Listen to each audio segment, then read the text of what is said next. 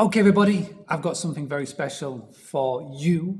I recently interviewed the fantastic May King, and we're talking about FOMO marketing. So what I've done is I've chopped up the interview and I've broken it down and I've picked out some of the best bits. And in this episode, I'm going to play to you a little highlight from the interview.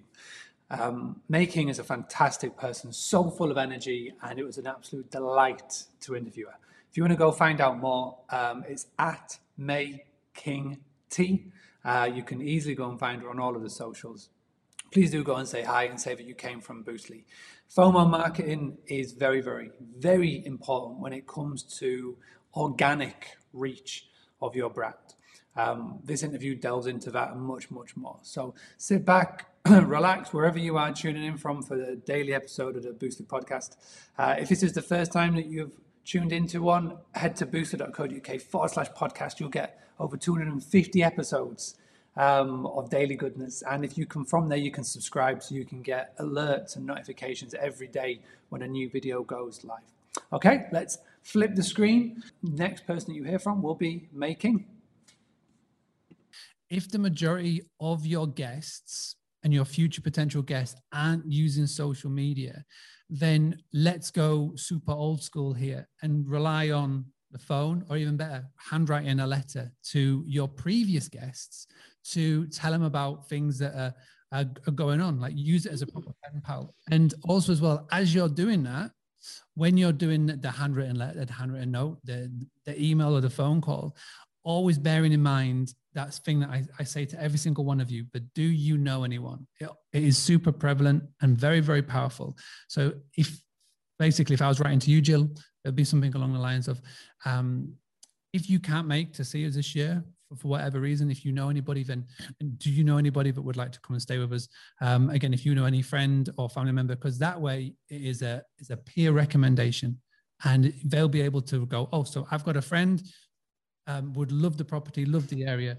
And again, I feel by going old school, then you don't have to rely on social media. So one thing I will say is that, we had many years of junk mail, just throw it out, didn't we?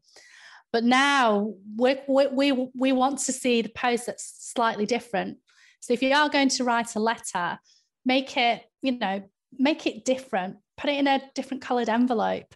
And if you could potentially, get some, compelling photographs to showcase what you do. If you don't have computer skills, you may have, relatives who might be able to help you, but there's, a fabulous website called canva.com. A lot of it's free. You can create an amazing flyer, and put some really good quality photographs in there to assist you to make that letter really, truly stand out. And if you are, Mark talked about the phone call. I mean, that's such a great idea. Who do you know? I think that's something that you could definitely do to try and stand out. Yeah, definitely. And Jill's has been back in the Zoom chat saying a target market, busy professionals coming together with friends or family, don't like to spend time on social media. Totally get that. So again, if it is the business professionals, think about, look on, say that you've got a couple of bookings, say you've got 10 bookings, and you've noticed a very trend on where people are, etc. So say that you notice that there's one town or city that is getting 80% of your bookings, then what you could do is you could focus on that area. And if they don't spend time on social media, well, what are they reading?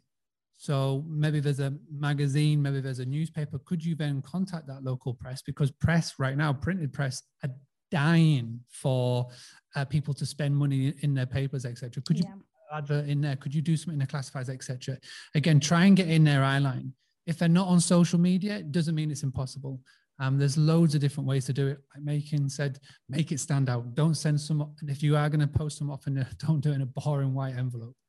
Do it in a nice, colorful, something that makes you want to open it. It's the same as anything. Just like on social media, make it stand out. Make it stand out amongst all those bills, which is really important.